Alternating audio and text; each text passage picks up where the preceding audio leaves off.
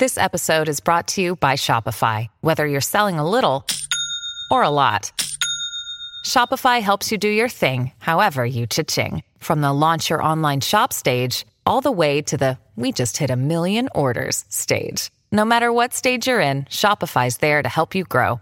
Sign up for a $1 per month trial period at shopify.com/special offer, all lowercase.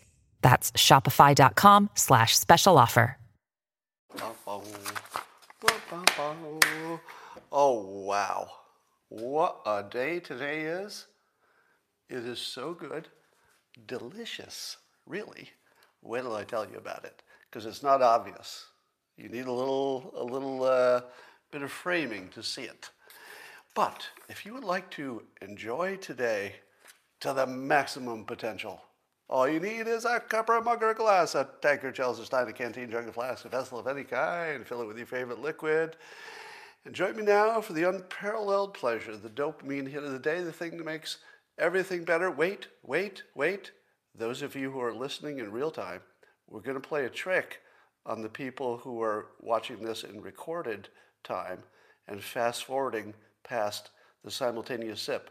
The first one's going to be a fake out. Don't go for it. Don't go for it. If you're watching this live, it's a trick. Don't go for it. It looks like I'm sipping, but I'm not. Now it looks like I'm done. If you're playing this on fast forward, it looks like you fast forwarded through the simultaneous sip, doesn't it? Now you think this is where the content happens. Gotcha! This is the simultaneous sip. This is the real one. Go! Yeah, all you fast forwarders, you think you beat the system, but no, sometimes the system's got a little bit of fight left in it. And you will someday be part of the simultaneous sip. You don't know it yet. No, you don't know it yet, but it's coming.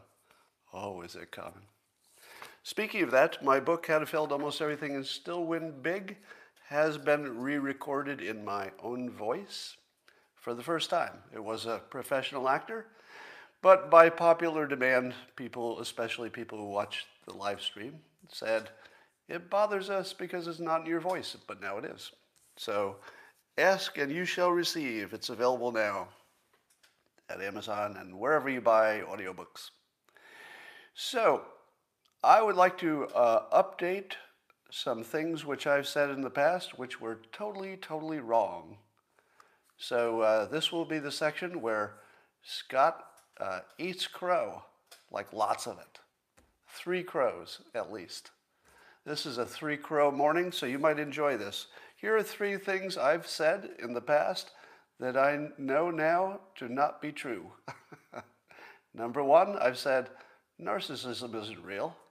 It's just people who think well of themselves. What's wrong with that? I'm going to tell you why I'm wrong about that. Projection. I've said projection isn't real. People don't actually blame other people for the crimes they're committing at the moment. That's not a real thing. That's a real thing. Number 3, gaslighting. I told you there's no such thing as gaslighting. That's just something that happened in a movie. Sure, some people are wrong about things. Some people are crazy. But there's no gaslighting. That's not a real thing. Gaslighting is a real thing. Here's why I was wrong. And in learning why I was wrong, you're going to learn something maybe kind of important. And it goes like this. First of all, narcissism, when I was saying it's not real, it's just people who have a good opinion of themselves, and it might actually help them perform better. It turns out that narcissism is not just thinking you're pretty great. Because if that's all it was, a lot of people would be narcissists. But it turns out that like addiction, have you ever been around anybody who was addicted, let's say an alcoholic?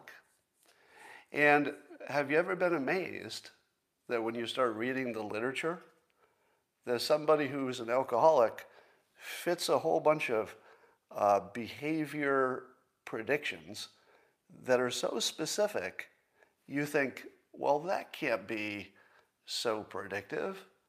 Couldn't it be that just all kinds of different people, they like alcohol more than other people, and that's all it is? why would it be that the people who seem to be alcoholics have behavior in common? Like, that doesn't make sense, right? But it's true. I mean, anybody who's been around addicts knows there's a certain set of behaviors that you can pretty much rely on for this group of people. Now, it turns out that narcissism is this sort of catch-all category for a bunch of behaviors. And there's more than one kind of narcissism, etc. The kind which I was speaking to when I said it's not real, I maintained that same opinion, but I was using the word wrong.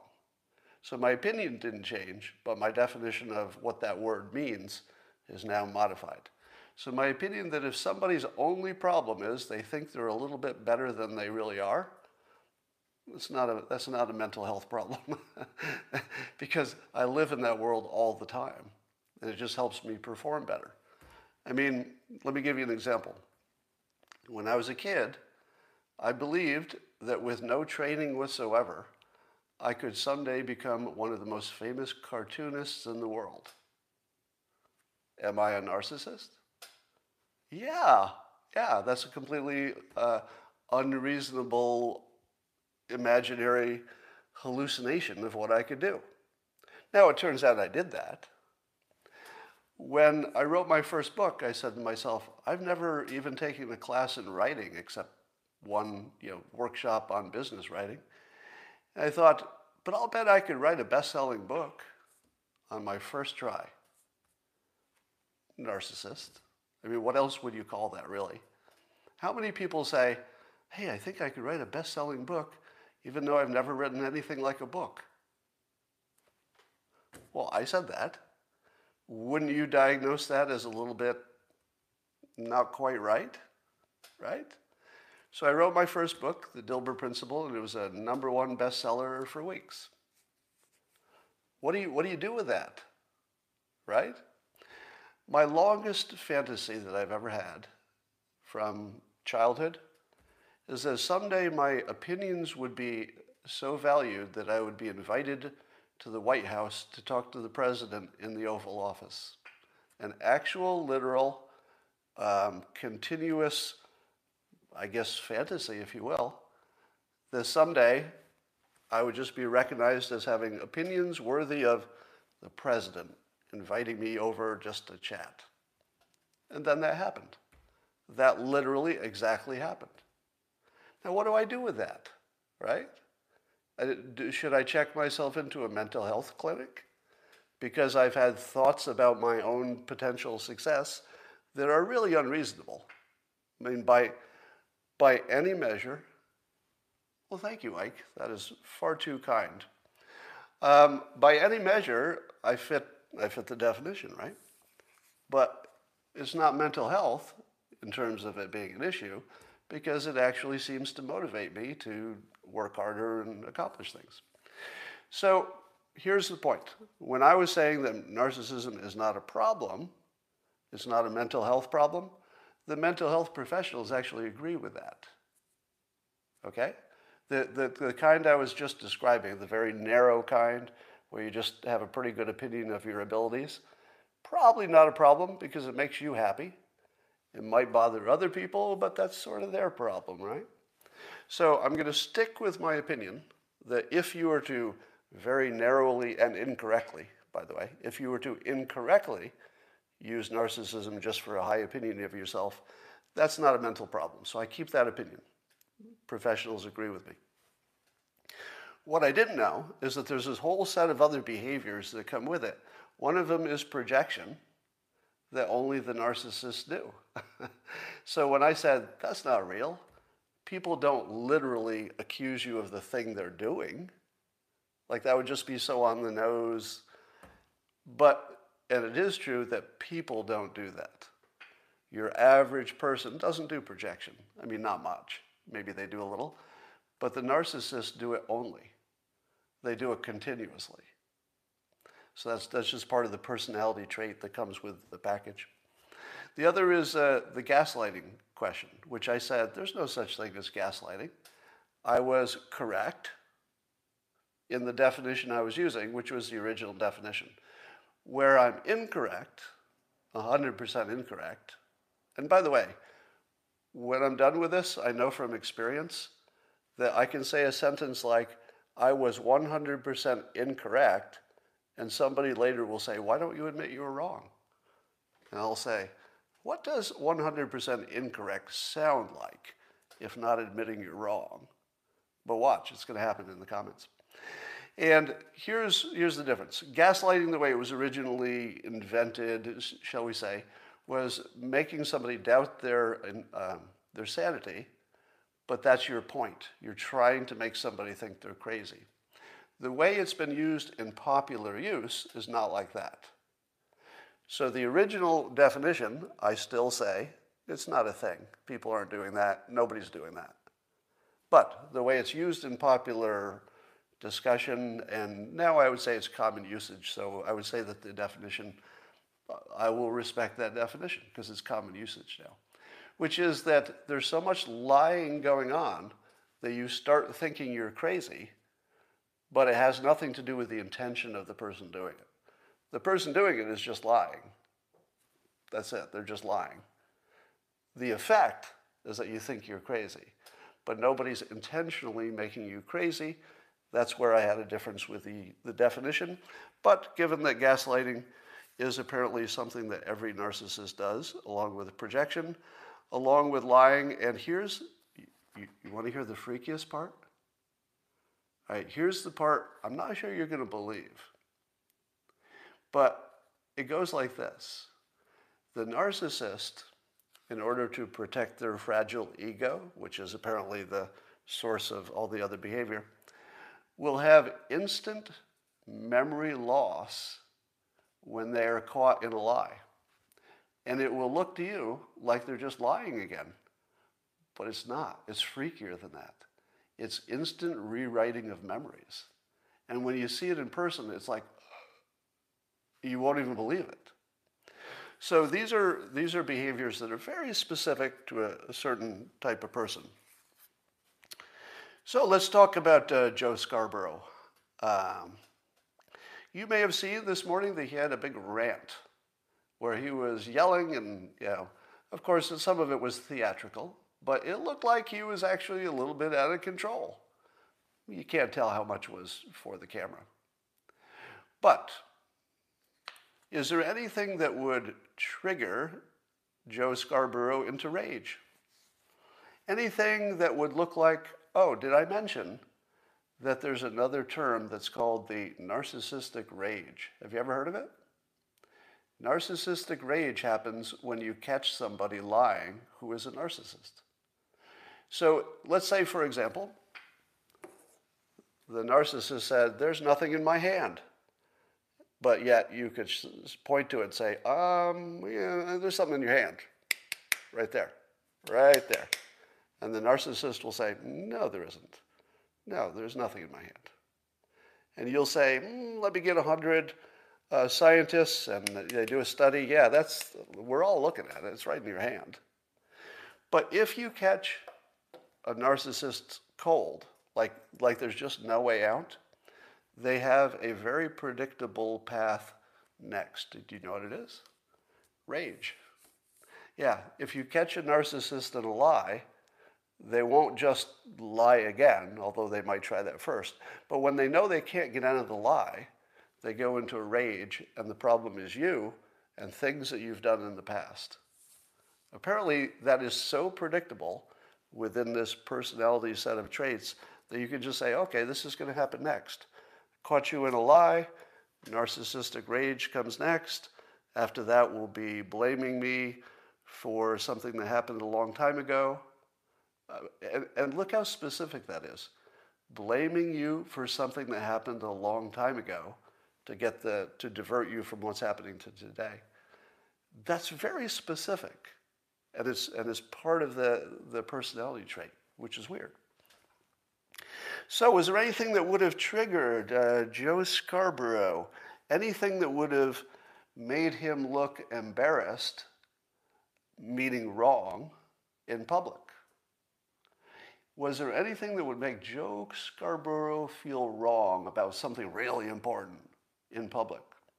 Well, while he was having the rant, there was a chyron, or the words that appear in the bottom of the screen, put there by his producers that was talking about how the Arizona Secretary of State says that the audit that's happening in Maricopa County is a problem because apparently the Republicans took control of the voting machines that have been used in 2020, and the chain of custody and the control is sloppy. And so the Arizona Secretary of State says that they should replace every voting machine that was under the control of the Republicans for a time, because the fear is, are you ahead of me yet? Did you get there yet? All right, for those of you who aren't at the finish line yet, I'll just complete this. So the Arizona Secretary of State has confirmed that voting machines which are not connected to the internet are so vulnerable to hacking, they should be replaced physically. Not just, reset them, not just erase the memory, but physically throw them away. Now, wasn't a big part of the big lie that if something wasn't connected to the internet, it couldn't be hacked? But now we see from the Democrats, they're saying if you have our machines not connected to the internet and you've ever touched them, they're not secure. Now imagine being Joe Scarborough and you've been selling to the world that not only was there no fraud, but there couldn't be, and you'd be a fucking idiot if you thought it was even possible. Do you see it now?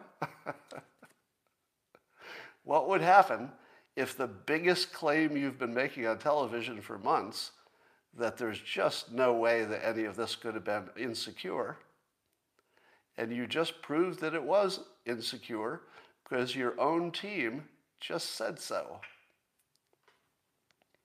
What's that make you do? Well, the theory is, if you imagine that he was a narcissist, I'm not saying he is, because I certainly can't read minds, and I can't diagnose people at a distance. But as a mental model for you to keep in your mind to simply explain the world, ask yourself this: does Joe Scarborough ever think that his opinions are, say, better than other people's? I would say yes. Everybody in that job has that opinion, including me. Does he ever say condescending things about people who disagree with him? That's his whole show. His whole show is saying condescending things about people he thinks he's better than. They're called Republicans, right? So he certainly fits at least the description of somebody who would be in that category. That's not a diagnosis. It would be totally irresponsible for me to make a diagnosis of somebody that I've never met in person. But watching this is so delicious. And I'm not sure that the public at large has connected the dots yet. I think that by this afternoon, at least Fox News will have realized that the Democrats have proven their case, that the system wasn't secure, because it can't be. There's no such thing as a secure system when you have technology involved, because it just requires one bad actor to have access to it. That's it. Have I ever told you that the way to destroy an illusion is to embrace it? How many times have I told you that? Every time I show you a new example, that point will get a little bit stronger in your mind and will be more useful to you. If you were to say, hey, I think that it's impossible to totally secure voting machines, so therefore might be a problem. And then the Democrats say, you fool. Well, thank you, Patrick. You were too nice. And then the Democrats say, you fool. The courts have shown no evidence of widespread fraud. There's no proof of anything. Therefore, you're all foolish and you're conspiracy believers, etc. But instead of that, what the Arizona audit did accidentally, but imagine if they'd done this intentionally. What they did accidentally was take control of the voting machines and make the Democrats complain that the voting machines are too insecure. They actually embraced the Democrats' own belief that, hey, who can hack a machine? Does it matter if we have these controls? Why would it? Why would it possibly matter if we have full control of these machines in a locked room with people doing stuff that you can't see? Why would it matter? Why would it matter? We embrace your point. Yes, Democrats, everything you've said about this is true. So if you don't mind, we're just going to spend a few minutes with these voting machines behind closed doors doing things that couldn't possibly make a difference. Right? Right? Things that couldn't make any difference. We've all agreed on that. And do you know why those machines are completely safe to be behind closed doors with just Republicans? Because the courts have found no evidence of widespread fraud of any voting machines controlled by Republicans behind closed doors. 100% no finding of a problem. Do you think I'm demonetized yet? Do you think this live stream is going to be monetized by the time I'm done? Nope. No way. There's somebody watching this right now who has an official job with YouTube who is saying to themselves, holy shit, I've got to demonetize this fucking thing right away. Now, I'm intentionally making it a little hard because nothing I said is anything but completely reasonable and obvious and a headline.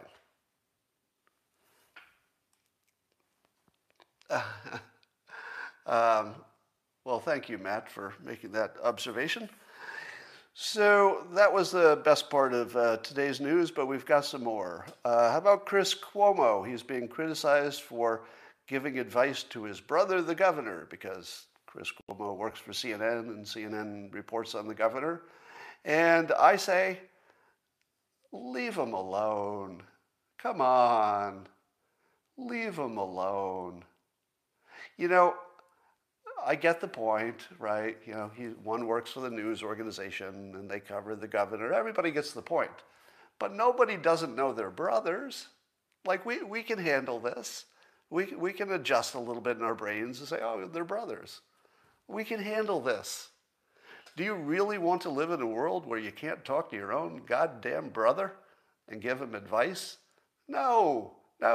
We got lots of things to criticize people for, right? Plenty of things to criticize either Cuomo. You know, you got stuff. Don't criticize them for talking to each other. They're frickin' brothers. Giving advice? Of course he should give advice.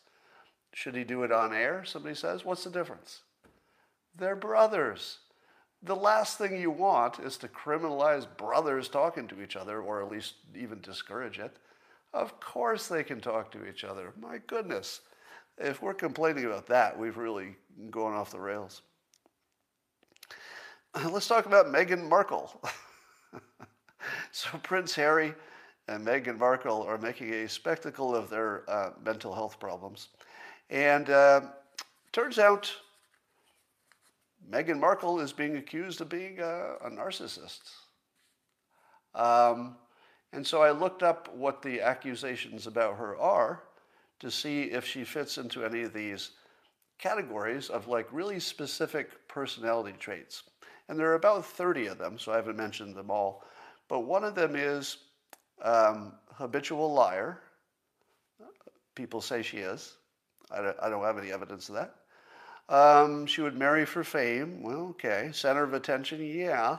Always plays the victim, yeah. Is vindictive, apparently.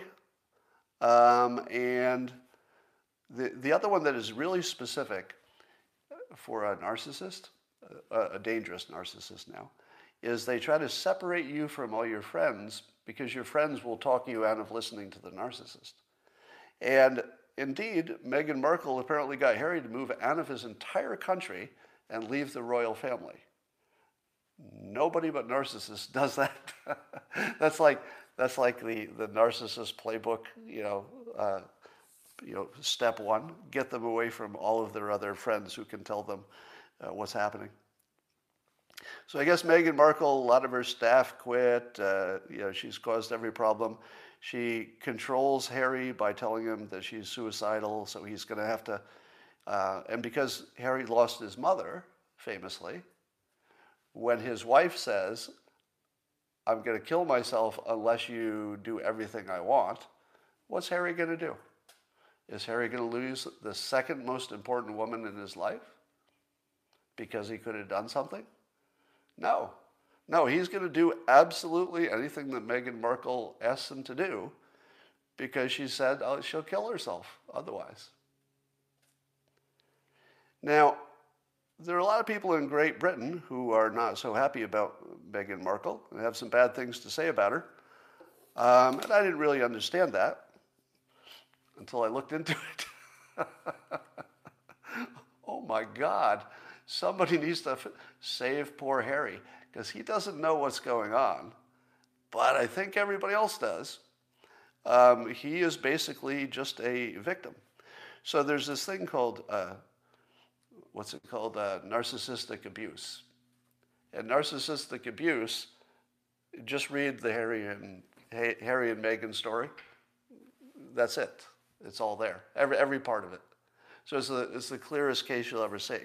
But I'm no professional, so I certainly am not diagnosing anybody with either a personality disorder or a mental health problem. I'm just saying that some people fit into a pattern that makes them predictable. So here's the only takeaway. If there's somebody in your life who looks like Meghan Markle, or looks like maybe Joe Scarborough, and you're saying to yourself, I don't understand why they do what they do. Do some research on all of the personality traits that go with this certain characteristics, or a certain personality, I guess. And then you can actually predict next steps. You can actually write it on a card and say, checklist, checklist, checklist.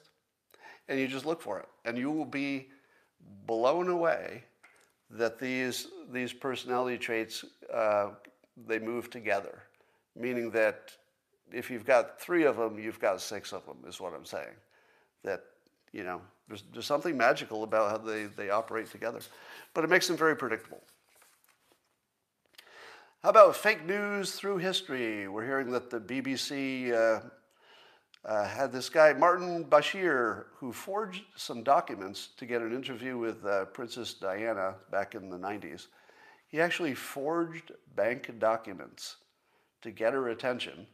That he had some story that she would be interested in so he could get an interview. This isn't quite fake news, but this was the BBC. This is the BBC. I mean, really? And they've got a guy who's just faking documents to get an interview? That's pretty unethical. You have to wonder what else they're doing that's unethical. Ted Cruz is getting into a little hot water, I think, by mocking the U.S. military's ads for recruitment. And there's a meme going around showing the Russian recruitment ads, which are all manly and like, it's like dark colors and gray and, manly men with muscles doing stuff, things like that. But, and then next to it is the American version, which is very woke, very woke. And Ted Cruz actually used the word pansies. I don't know if he's still going to be a senator by the end of the day, because I feel as if the LGBTQ community or anybody who's mad at bad language is going to get on him for using that word. But we'll see if he survives that in our extra woke world. But I have a contrarian view. that given that the woke army has conquered hetero males in America, what do you think the Russians are afraid of? If you were a Russian hetero male and you just saw that the hetero males in America had been squashed, wouldn't you be a little bit afraid of them with weapons? Whoever did the squashing? Because whoever beat all the hetero males in this country into submission, which is largely our current situation, that's a pretty powerful force. I'd be afraid to be on the other side of that group. They seem pretty deadly. Yeah, if we sent an army of women, do you think we'd do worse? I don't think so. Because certainly there's a difference about how much weight you can carry if you're on the ground. But if you're flying a jet or controlling a drone or launching a missile, it doesn't seem like you need too many muscles.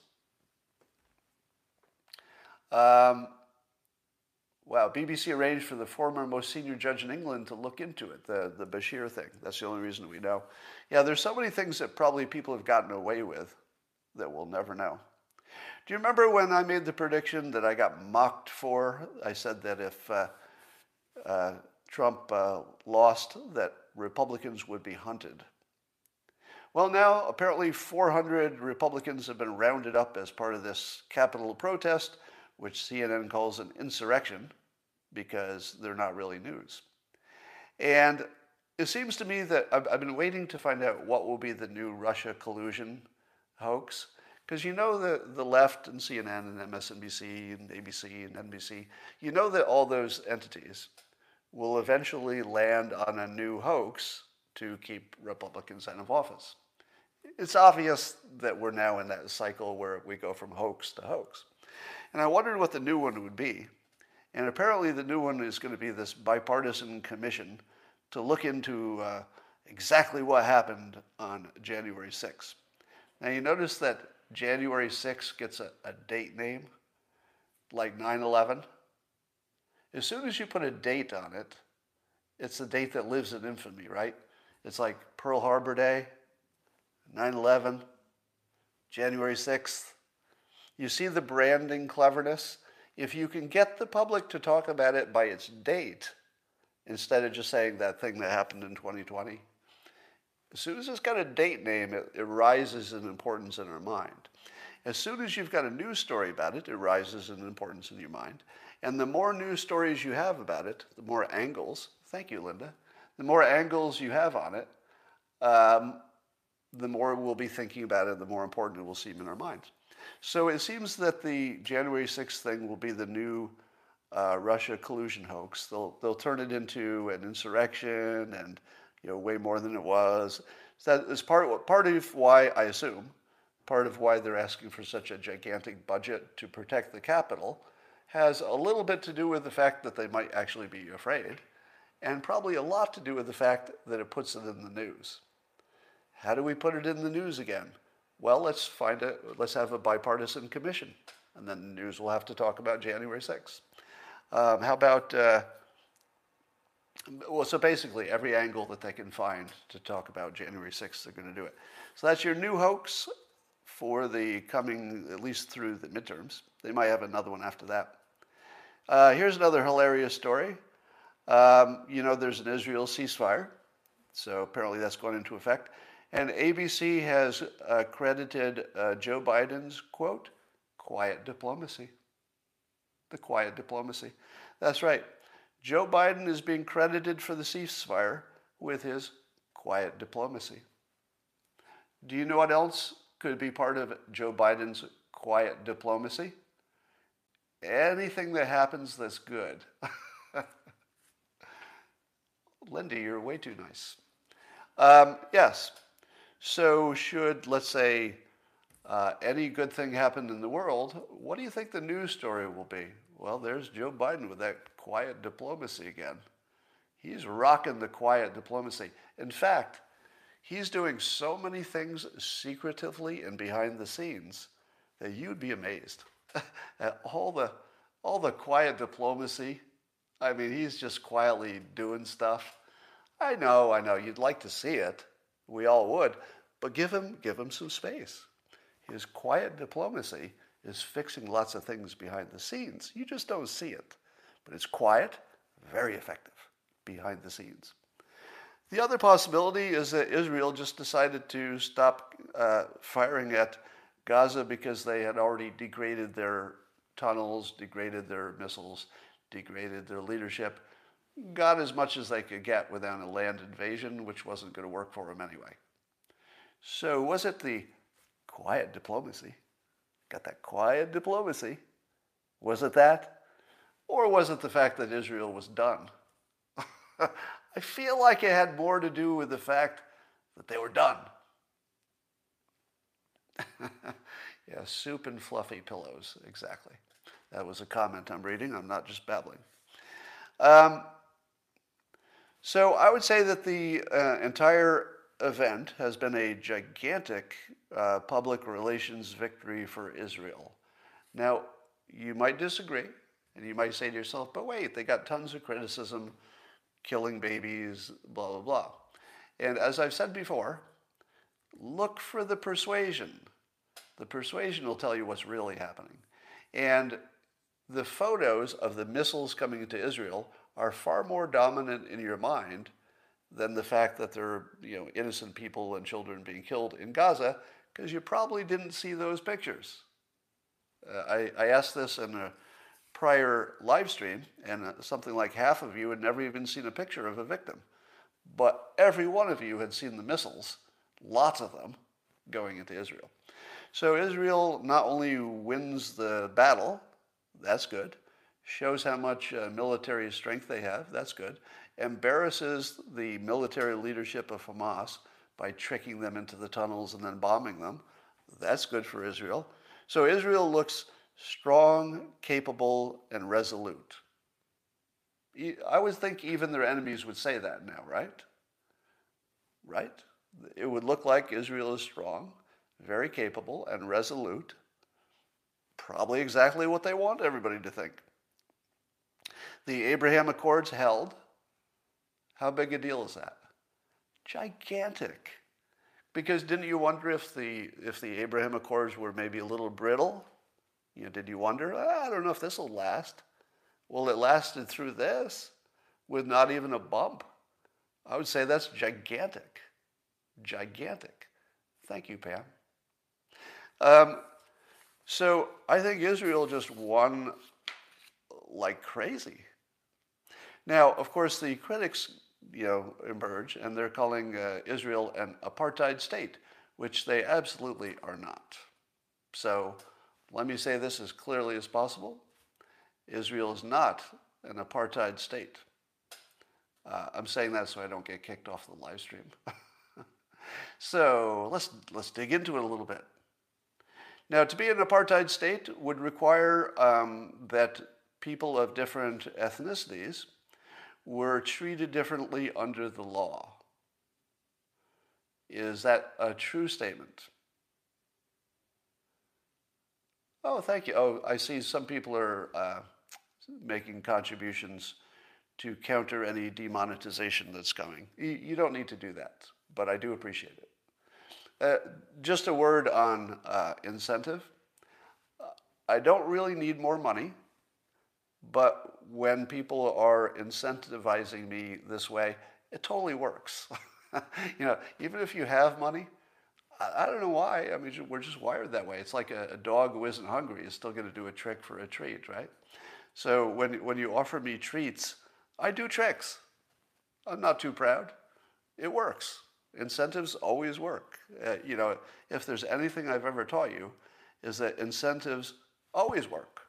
They don't always work completely, but they always work a little. All right. So I told you that the best persuaders are the ones who use fear and visuals, right? So there are pictures.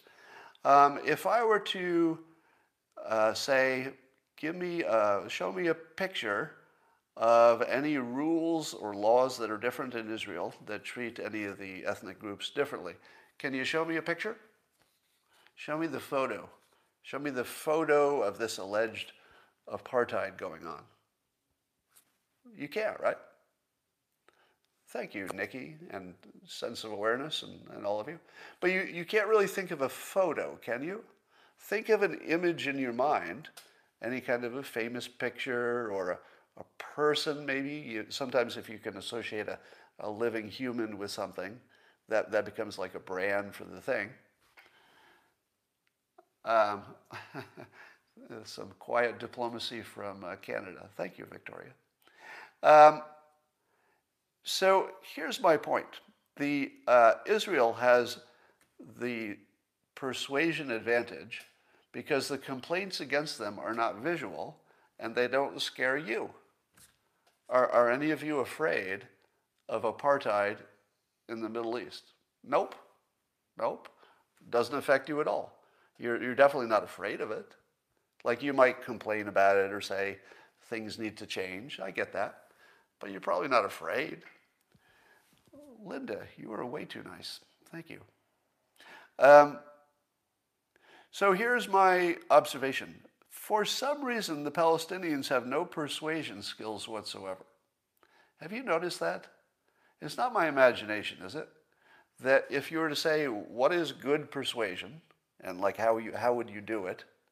And then you look at everything the Palestinians do, they don't even overlap a little bit, do they?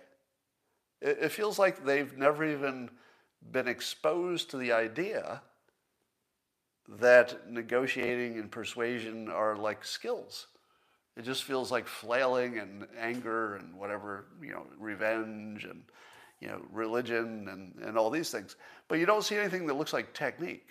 But when you look at the Israeli way that they handle, the PR part of it, lots of technique, right? Let me ask you this. Most of you believe that there are differences in the laws of how people are treated based on whether they're Jewish or non-Jewish in, let's say, any part of Israel, occupied, unoccupied, etc. You believe that there are differences, right? Have you seen a list?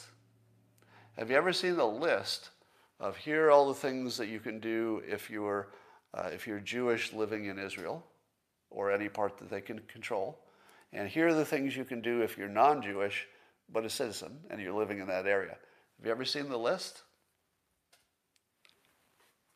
There are lots of articles, but if you read the articles, it's all hand-waving. Let me read to you an example of an article about the unfair treatment of the Palestinians. I'm reading the article.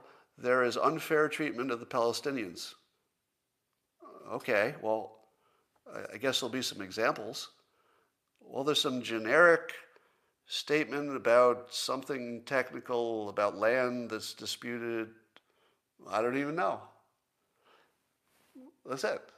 No picture, no summary, no list, no article. You really can't find what the point is, can you? So here's your assignment. Find me a list, a clean, simple list that says these are the things you can do if you're Jewish living in Israel. These are the things that you can do if you're non-Jewish in Israel. Just compare them. Somebody's made the list, right? What happens if it doesn't exist? What would you think if you can't find it? I would say, if you can't find that list, the Palestinians, maybe they're not even interested in persuading. Maybe they don't even care. It's like they wouldn't even know how to do this. You don't think there's anybody in the squad who could produce a list of what's the problem, like what's the specific complaint? You have to ask why the information is not presented to you in any kind of a clean way. So here's a comment. It said the only difference is that the Arabs in Israel are not required to do national services in the army, but many Arabs have voluntarily joined. I believe that you are a victim of extreme propaganda. If you think the only difference is that, whether you're allowed to serve, I think you have to look at, the larger picture of all the territories there.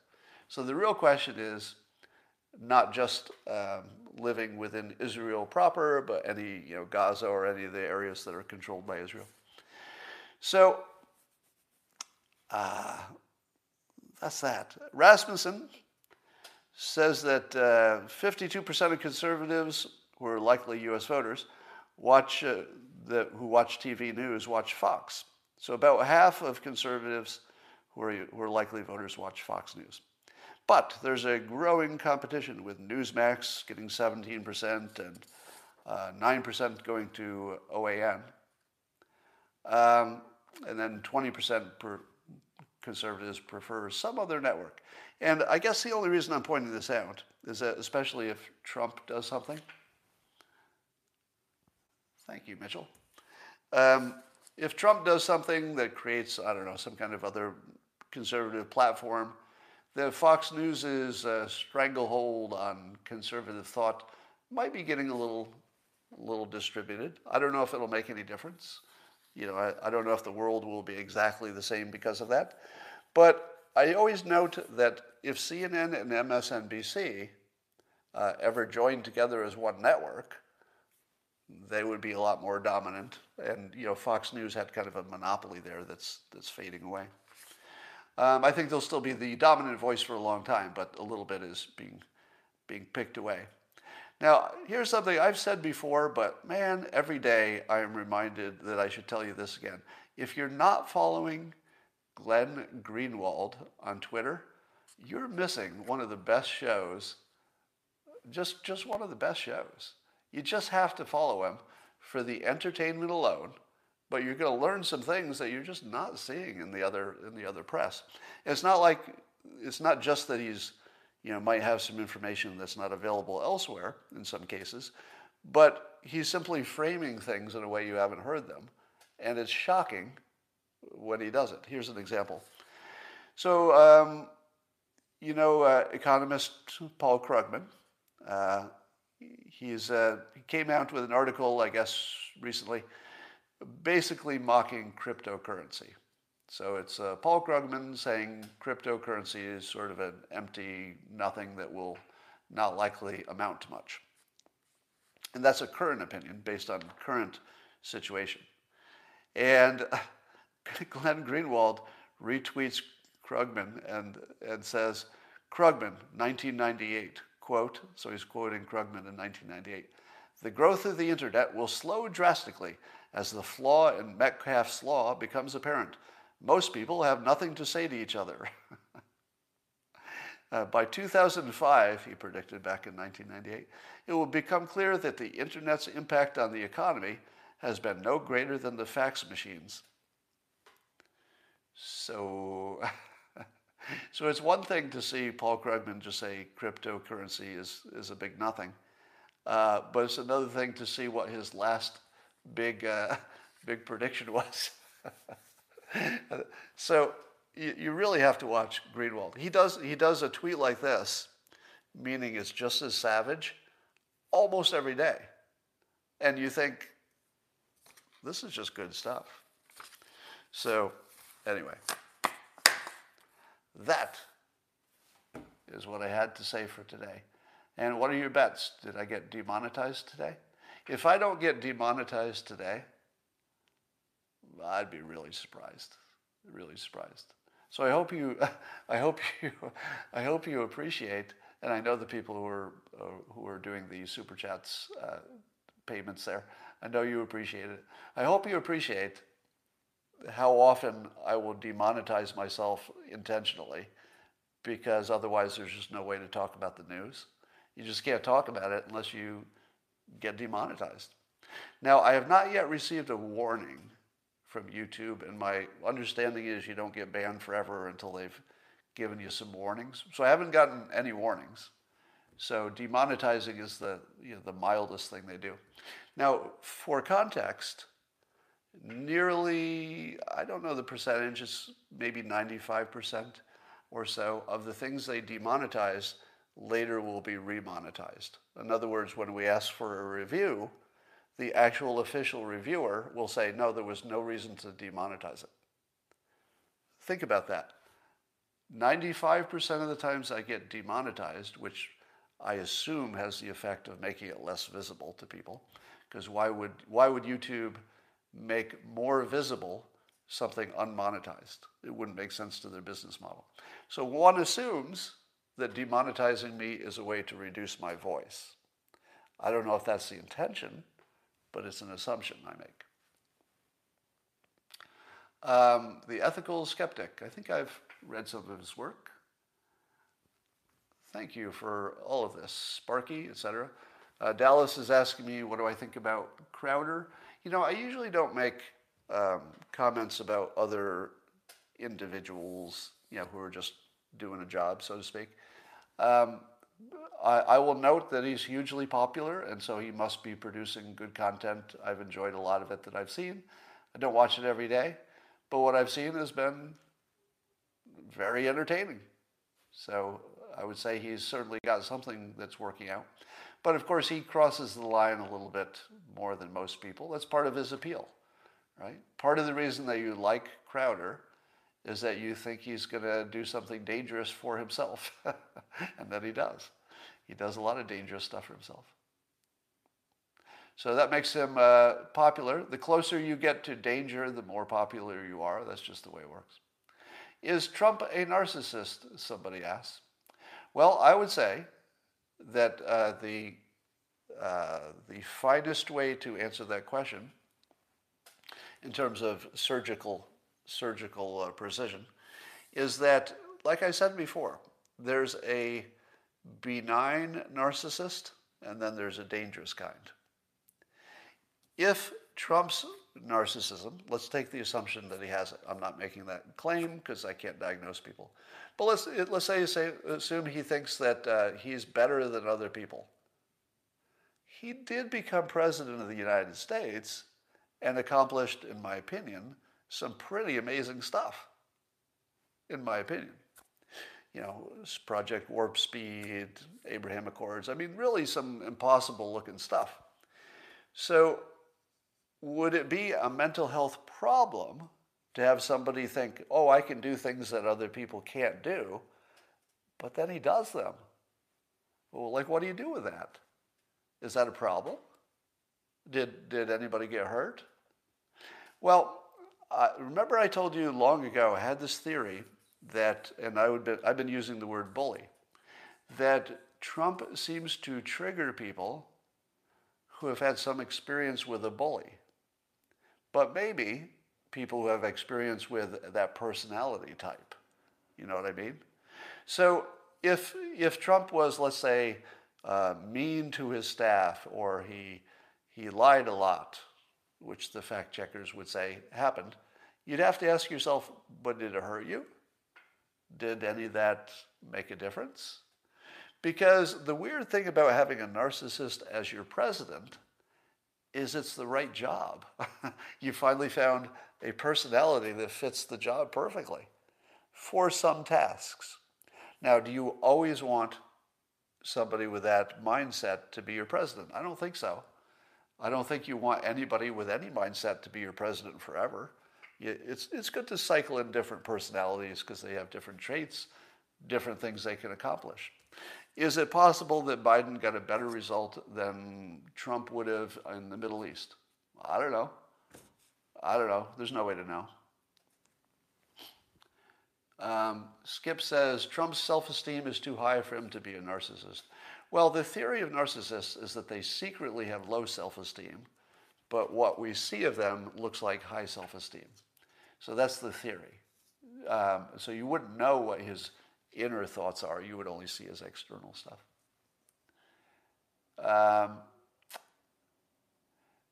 All right, let's just looking at your comments for a moment here.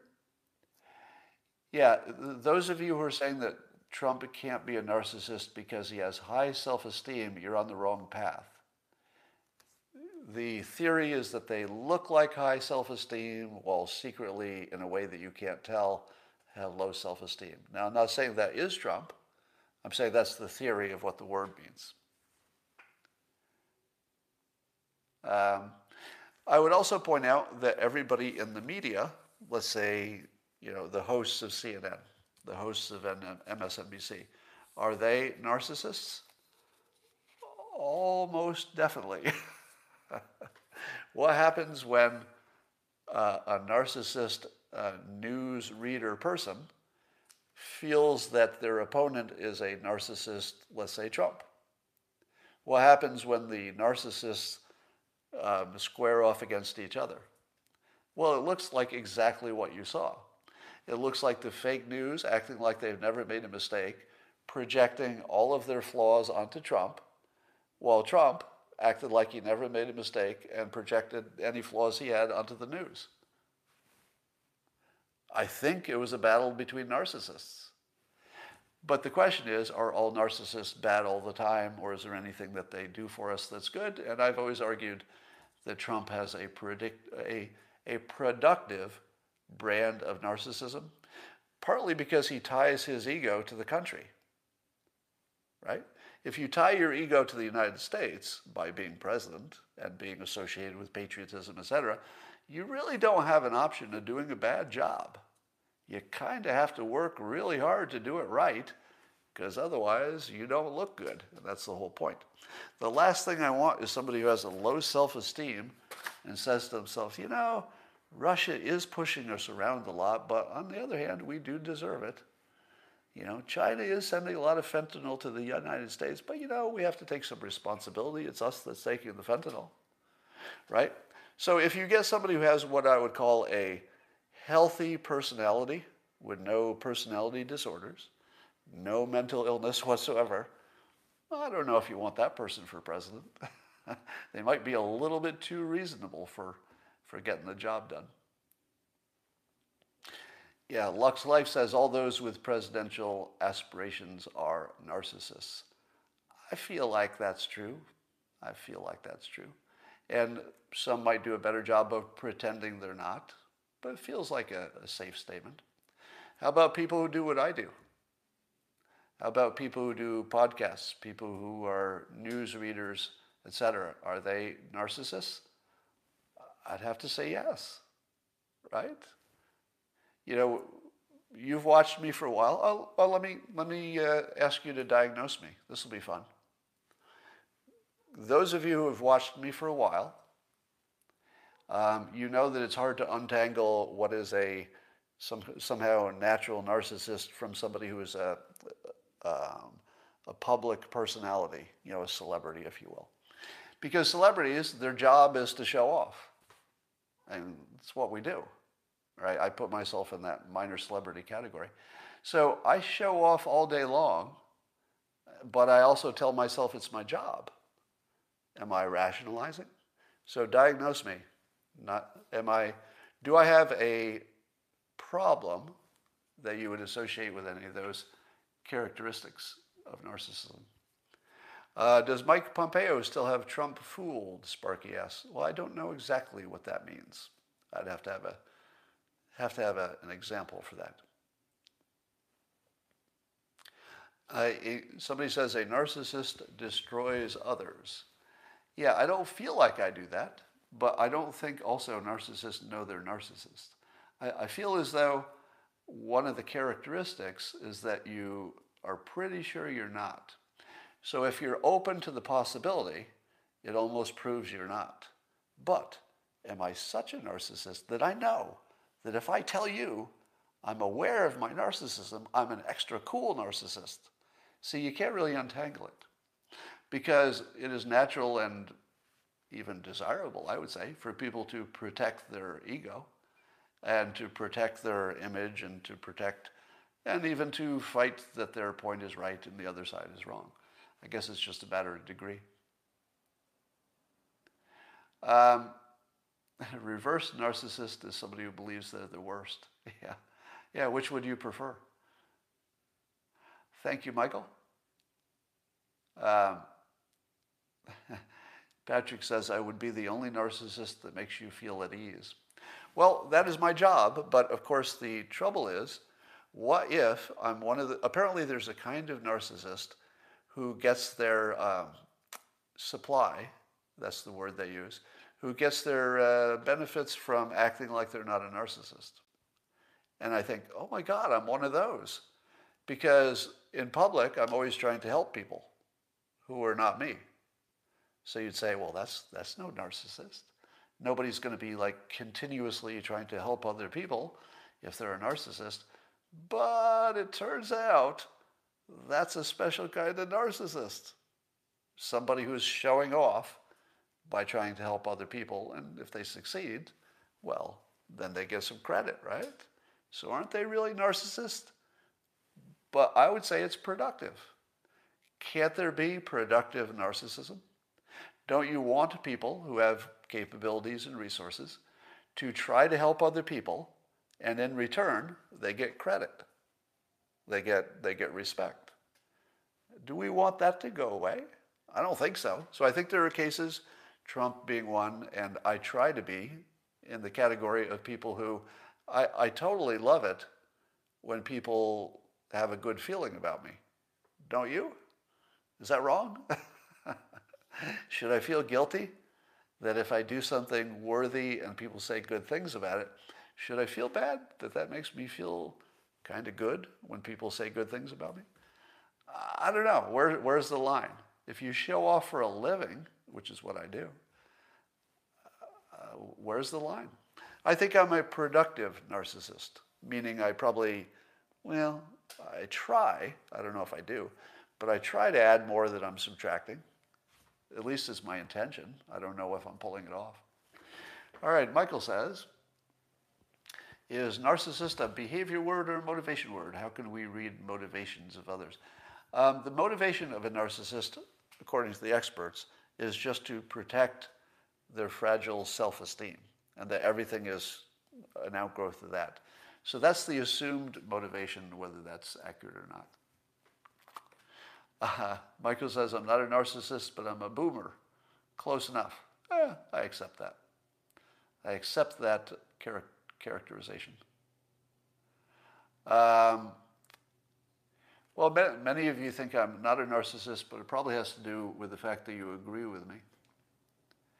I'm fully hedged on this trade. Thanks. All right, so that's all I have for today, and I will talk to you tomorrow. And tomorrow, I don't want to get your hopes up, but tomorrow is going to be the best Coffee with Scott Adams of all time. And I don't even know what the news is tomorrow. I'm just that confident that's how good it will be. Narcissist. I'll talk to you tomorrow.